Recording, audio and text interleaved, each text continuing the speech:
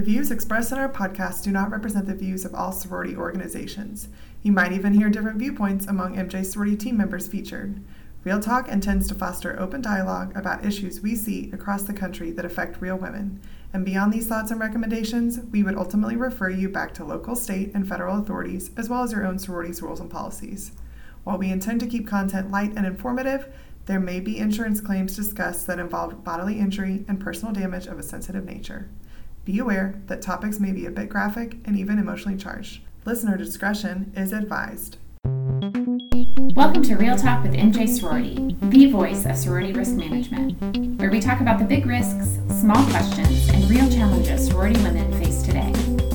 MJ Sorority is the premier insurance agency for women's sororities. We are passionate about educating and empowering our clients. We believe that striving to be unique never stops, and that by promoting safe decisions and smart risks, we can continue to create spaces for women to grow, serve, and lead. I'm Sarah. And I'm Allison. Be sure to stick around for the end of the episode where we get into what we can't stop talking about, besides sorority risk management, of course. For now, let's dive into our conversation and let's get real.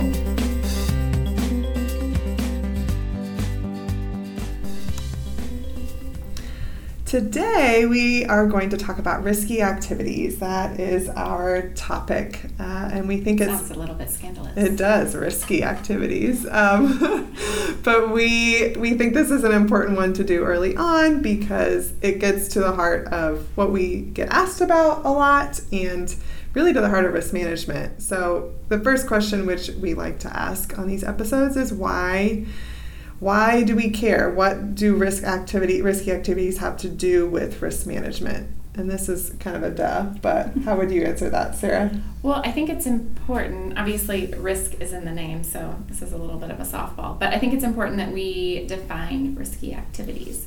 So there's a few criteria that we've used to encourage our clients to consider when it comes to risky activities. The first is the actual nature of the activity, which I'll get into a little bit more in detail. And then secondly, the contractual ramifications. So it might be that the contract is making kind of, a seemingly benign activity kind of shift into what we would consider a risky activity. So Allison's going to get into the contract ramifications here in a bit, but actual risky activities, we have a list. It's not exhaustive, but we keep adding to it as things or really claims come in. Yes, shocking. There's more and more risks in the world, not less and less over time. That's just what happens. So, and I would add too, I learned early in life that if there's a rule about something or a concern with something, it's probably because things have gone wrong with it. So these aren't just things we picked out of the air and just decided one day, this is risky, but we probably had a claim or an injury or problem with it to get it on this list, right? Definitely. None of these we just made up and thought to ourselves, this sounds risky. They were all added there because of claim or an incident or several claims. Or several claims, yes. So actual risky activities, I'm just going to go through them, are ropes courses, hay rides, those kind of mud runs, color runs, zombie runs, anything along those lines, rock climbing or climbing walls, skeet shooting, paintball, trampoline, like bounce house type events, slip and slides, haunted attractions, mazes, like corn mazes and things, bounce houses and dunk tanks, eating contests, hamster balls, and just blanket any type of inflatables are concerning. So on their own, these activities are concerning because of the greater potential basically for injury to our members or guests. Because they're more physical or dangerous in nature. But they all sound really fun, though. Yes. I mean, I hear that list and kind of with fresh eyes without seeing it all the time, just think, man, that stuff is all fun, though. Yes, and it is. So we're going to get into a little bit later of ways that we can still have fun, but maybe, mitigate some of the risk a little bit. But you don't have to take notes on all of, we're going to have in our show notes the position paper that we have on risky activities. So we're just going to kind of give a little background here. You don't have to feel like you have to write down all those activities. For sure. We're just here to talk through and start a conversation on why they're risky, why we care, why some of these things, like Sarah said, are just inherently dangerous. But some of them might not on their own be dangerous, but with a contract and specific legal language surrounding them and transfer of liability, all of a sudden it is not a great activity to partake in with just all the legal ramifications attached to it. So we are seeing these more and more contracts, even for some of the simplest activities. I think there are more just lawsuits in the world, and companies are wising up and trying to have contracts around things to protect themselves, which makes sense. It's reasonable. We have contracts too. But this can sometimes be unfavorable for you as a customer trying to put on an event, and as a sorority member just trying to do an activity. So examples of things that we see in contracts that we see as risky, that sometimes make an event risky, even if it didn't seem like it at first, are if the service or venue that you are partaking in or wanting to purchase includes the requirement that the fraternity or sorority add the venue or service provider onto their policies and as an additional insured. That means should there be an incident, they want to look to your coverage, sorority, and not just their own coverage should there be an incident. And so this is, like Allison said, we encourage contracts. We don't have a problem with contracts in general. It's just that we would rather be responsible for our own negligence, or in this case, the negligence of our clients, the sororities, and have, the venue or the service provider, whomever that might be responsible for their negligence. But what happens when you're forced to add on a bounce house company as an additional insured is you're forced to take on all the negligence that you're not even responsible for. You don't know how a piece of equipment was stored, or how it's maintained, or you don't have any control over that, but you're asked to take responsibility for that in the event of someone's hurt. So that's where it becomes problematic. Because the whole point of a contract, right, and we may have a whole episode just on event planning contracts because we could get into a lot of nitty gritty, but the main takeaway here is the whole point of a contract is two parties coming together agreeing on terms, and sometimes one of the parties does a better job than the other of shifting the balance of the terms, like Sarah said, with liability or negligence too far onto the other one to where it doesn't make sense anymore to a reasonable person looking at it to say, wait, why is this one group taking on all of the responsibility should something go wrong? It should be some shared weight and shared responsibility there. And the other thing we're seeing is just a lot more requirements that chapter members or participants in an event or activity sign waivers or releases to eliminate whoever is providing the service or the venue from any liability. Waivers aren't a bad thing. Again, we could have a whole other episode on waivers. But that means that, again, you are just continuing, the venue or the service company is continuing to push liability away from themselves, both through the first contract, then through the waivers, and through all sorts of things. So this is part of why we're concerned about some of these activities, is just because they are inherently dangerous. And then also on top of that, then these companies wise up and have really robust contracts that basically say we're not responsible should anything happen to anybody involved, even if we're negligent. And that's where we start to get concerned. Yes. So Allison, can we just rewind a little bit? For How sure. did we come to this position and why? Yeah, so again, kind of like we mentioned at the beginning, we don't just pull these out of the air and say, we think these should be on the risky list because we don't like them. Because like we said, a lot of those sound really fun to us too, and we've even partaken in them. But we have started to see more claims in these areas. And when there is a claim or serious injury that occurs, that everyone looks around and says, hey, could this have been prevented somehow? Could this have been undertaken in a little bit safer way? And especially when our clients are saying, hey, we don't want this to happen to somebody else like it happened to us or happened to our member. That's where we kind of look at seeing how do we keep coverage for this. And some of it, quite frankly, comes from the insurance company too, saying, if your members continue to do these things and some of these rambunctious activities rampantly, just whatever, more and more physical, more and more risky, then there's not going to be some of the same coverage available should there be an accident or something go wrong. Or the cost would go up. And so we always say we would prefer good risk management practices over any kind of action from the insurance company, either Right. them eliminating any, kind of breadth of coverage or them increasing costs for our clients. Instead, we'd rather try good risk management first. Oh, for sure. And often the way we get approached about these activities is asking not just are we allowed to do them, but are they covered? And at the end of the day, you have a very comprehensive general liability policy as one of our clients, as one of our sorority clients. And so we want to keep covering this stuff because when an accident happens, we want there to be coverage there for you if it was part of the sorority. But like Sarah said, there is an extent to which that can go. And at some point, we don't want the rug to be pulled out from under our clients saying, now we can't cover this anymore, when we could have just done some preventative risk management from the start. So some of the concerning trends we've seen are that liability incidents are up 15%, member injuries are up 68%, which is a big number, but again, not surprising with just people wanting to do more and more fun physical activities. And then also just economic pressures and uncertainty with healthcare has impacted both the number and the severity of liability claims. So because healthcare costs more, claims cost more. That's just part of it. All of those trends influence insurance as well and how much things cost when something goes wrong. So I think we can talk about all this abstractly, but we want to get into some specific examples and sort of move into our yay, nay, yes or no to some specific examples of risky activities.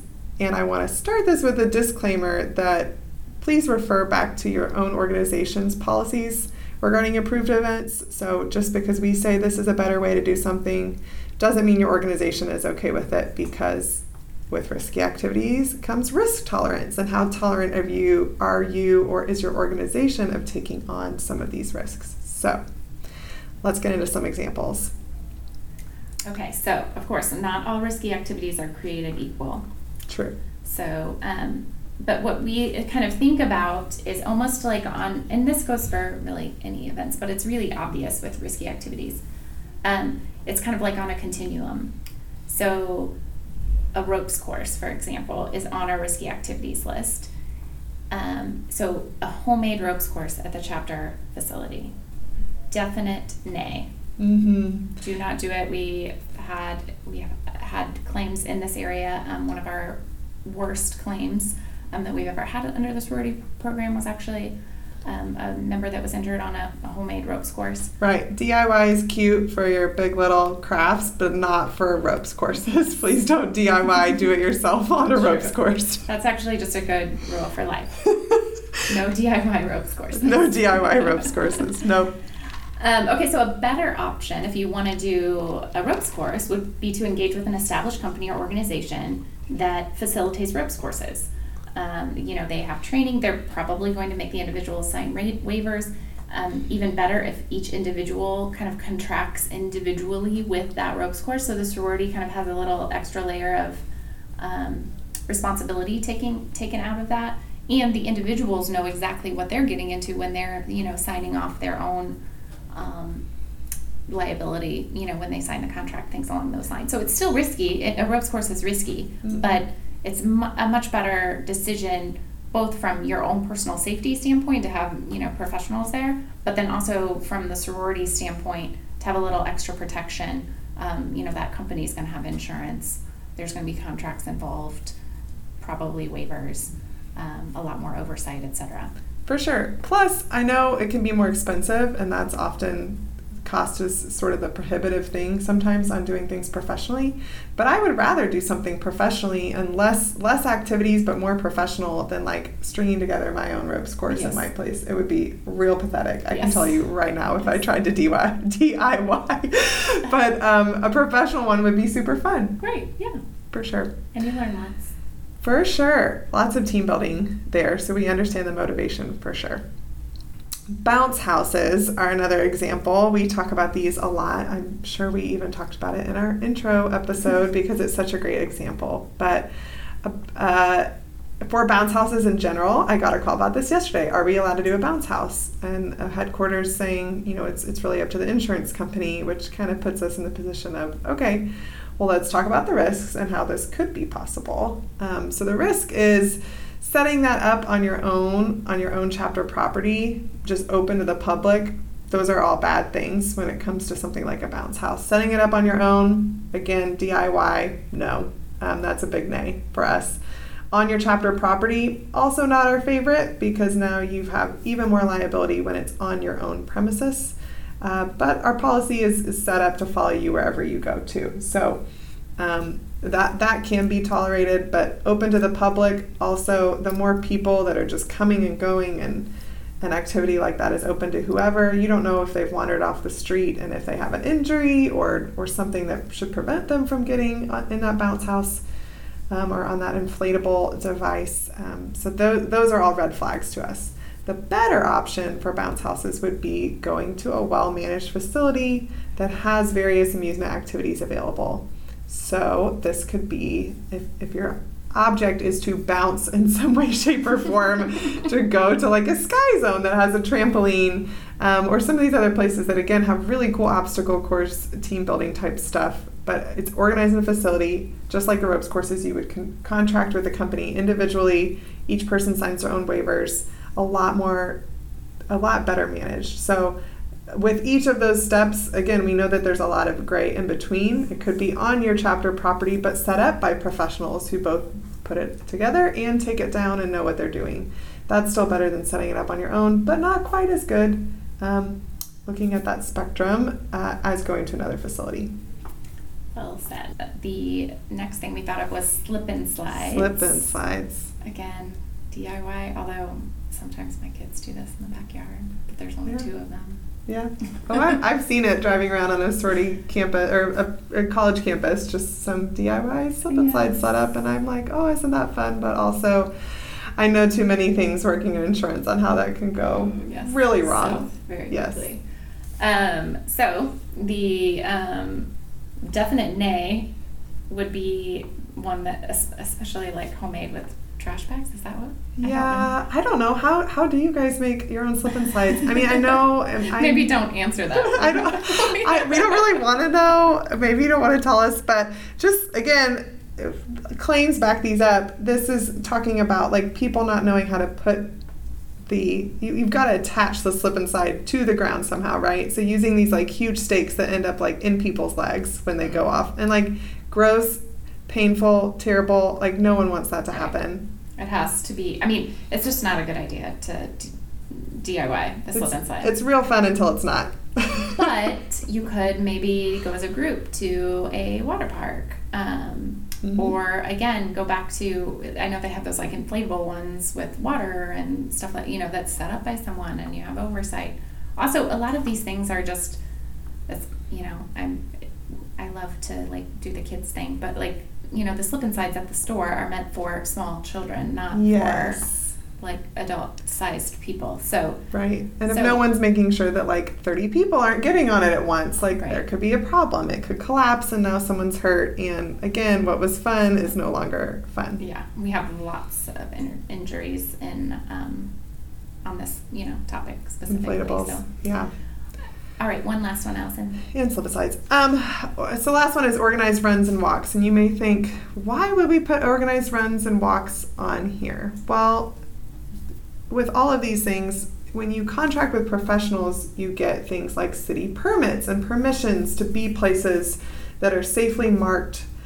So like a more traditional 5K on paved surfaces would have all of these things. Sometimes when we put it together ourselves, like a mud run with an obstacle course or a zombie run, which was a thing for a while, or even color runs, it can be a little more haphazard, and if you don't have experience doing that, you're probably putting a lot of elements into play that you don't know how all of that can play out. You don't know how that obstacle you just set up, all the ways it can go wrong if you're not a professional. So there again have been claims from just runs, walks, events on the side of highways where people have gotten very hurt and killed just because of where they were and it wasn't set up properly. So we encourage people to steer clear of these, or if they're going to do it, again, look at your local, very traditional and professionally organized small races and how they do it and all the hoops that they jump through, quite frankly, to make sure that it's safe for everybody. And we would expect the same out of your events too.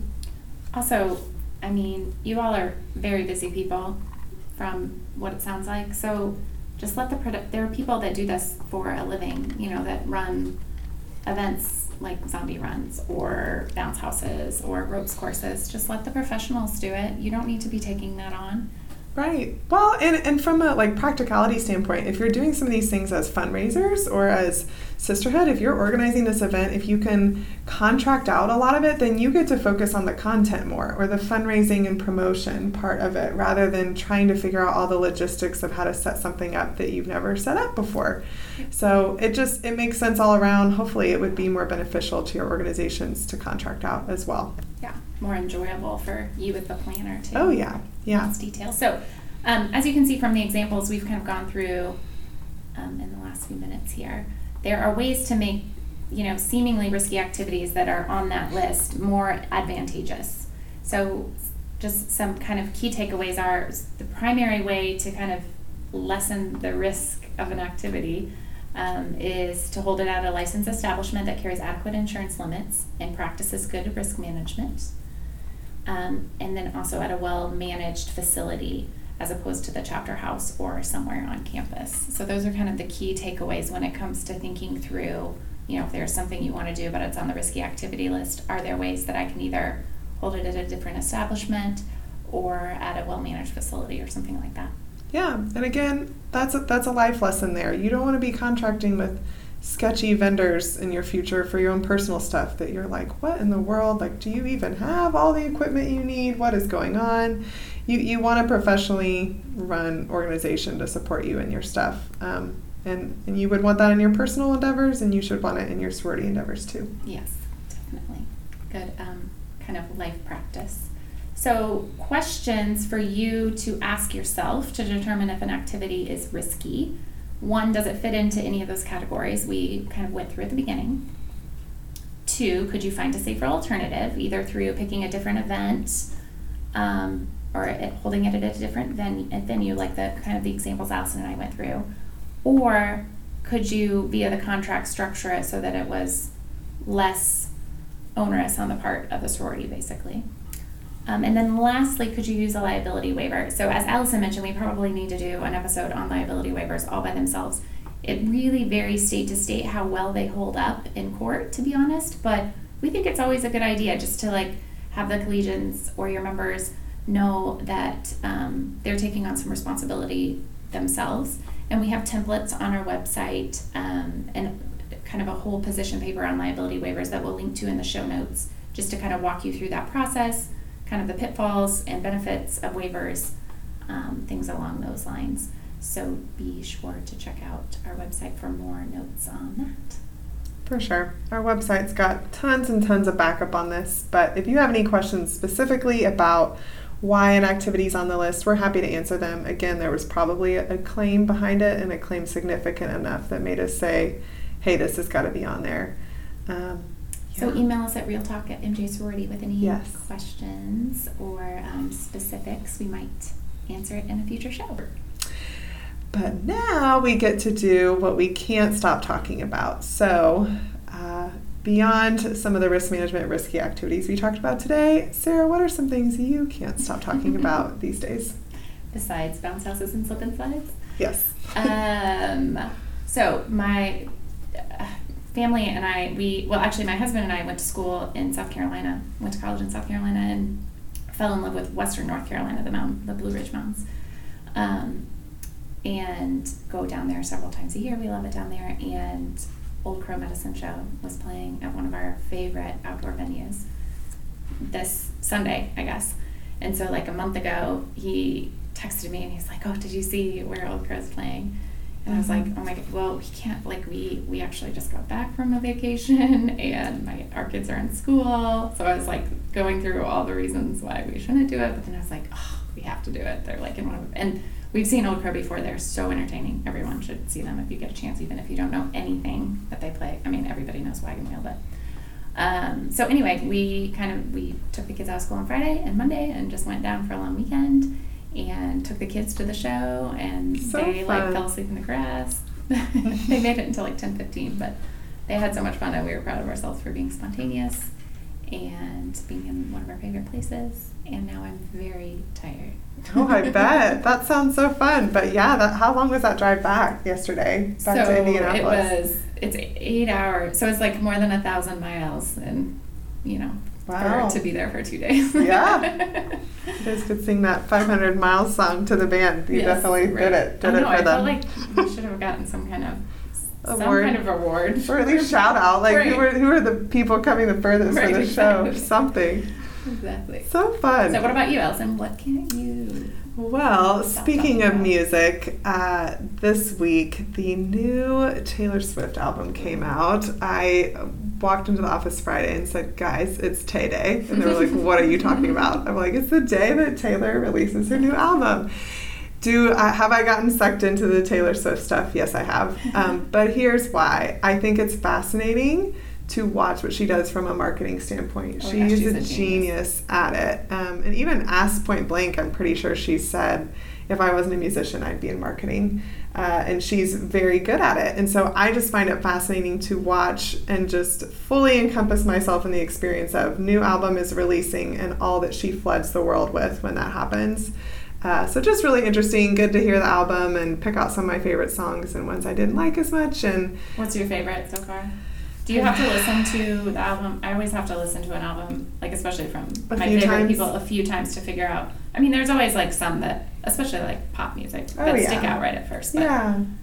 I mean, it came out like 5 days ago. I've already listened to it about 10 times, so casual.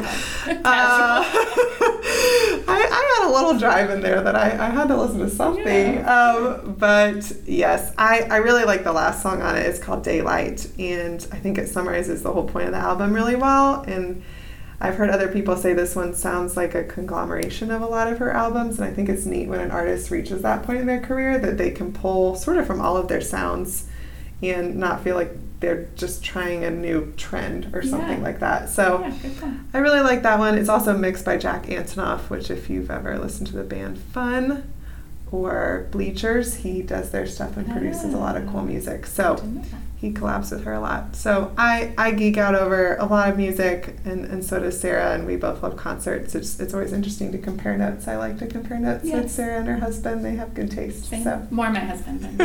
I just follow along whatever you guys. But it's fun. It's fun. I love new music, and it's something always fun to keep up with. And I can't help but try to pull some practical takeaways too, and say what can I learn from the way that they marketed this album. It's always fascinating to me.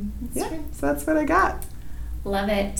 So be sure to check out our website, MJ Sorority, for any of those additional resources. Our show notes will have direct links to all the things we talked about, including the Tay Swift album. If you want to take a listen. As if she needs more marketing out there for her. Gosh. So until next time, thanks for joining us. Thanks for joining us for Real Talk. We want to hear from you. If you have feedback, comments, or questions, send us an email at realtalk@mjsorority.com.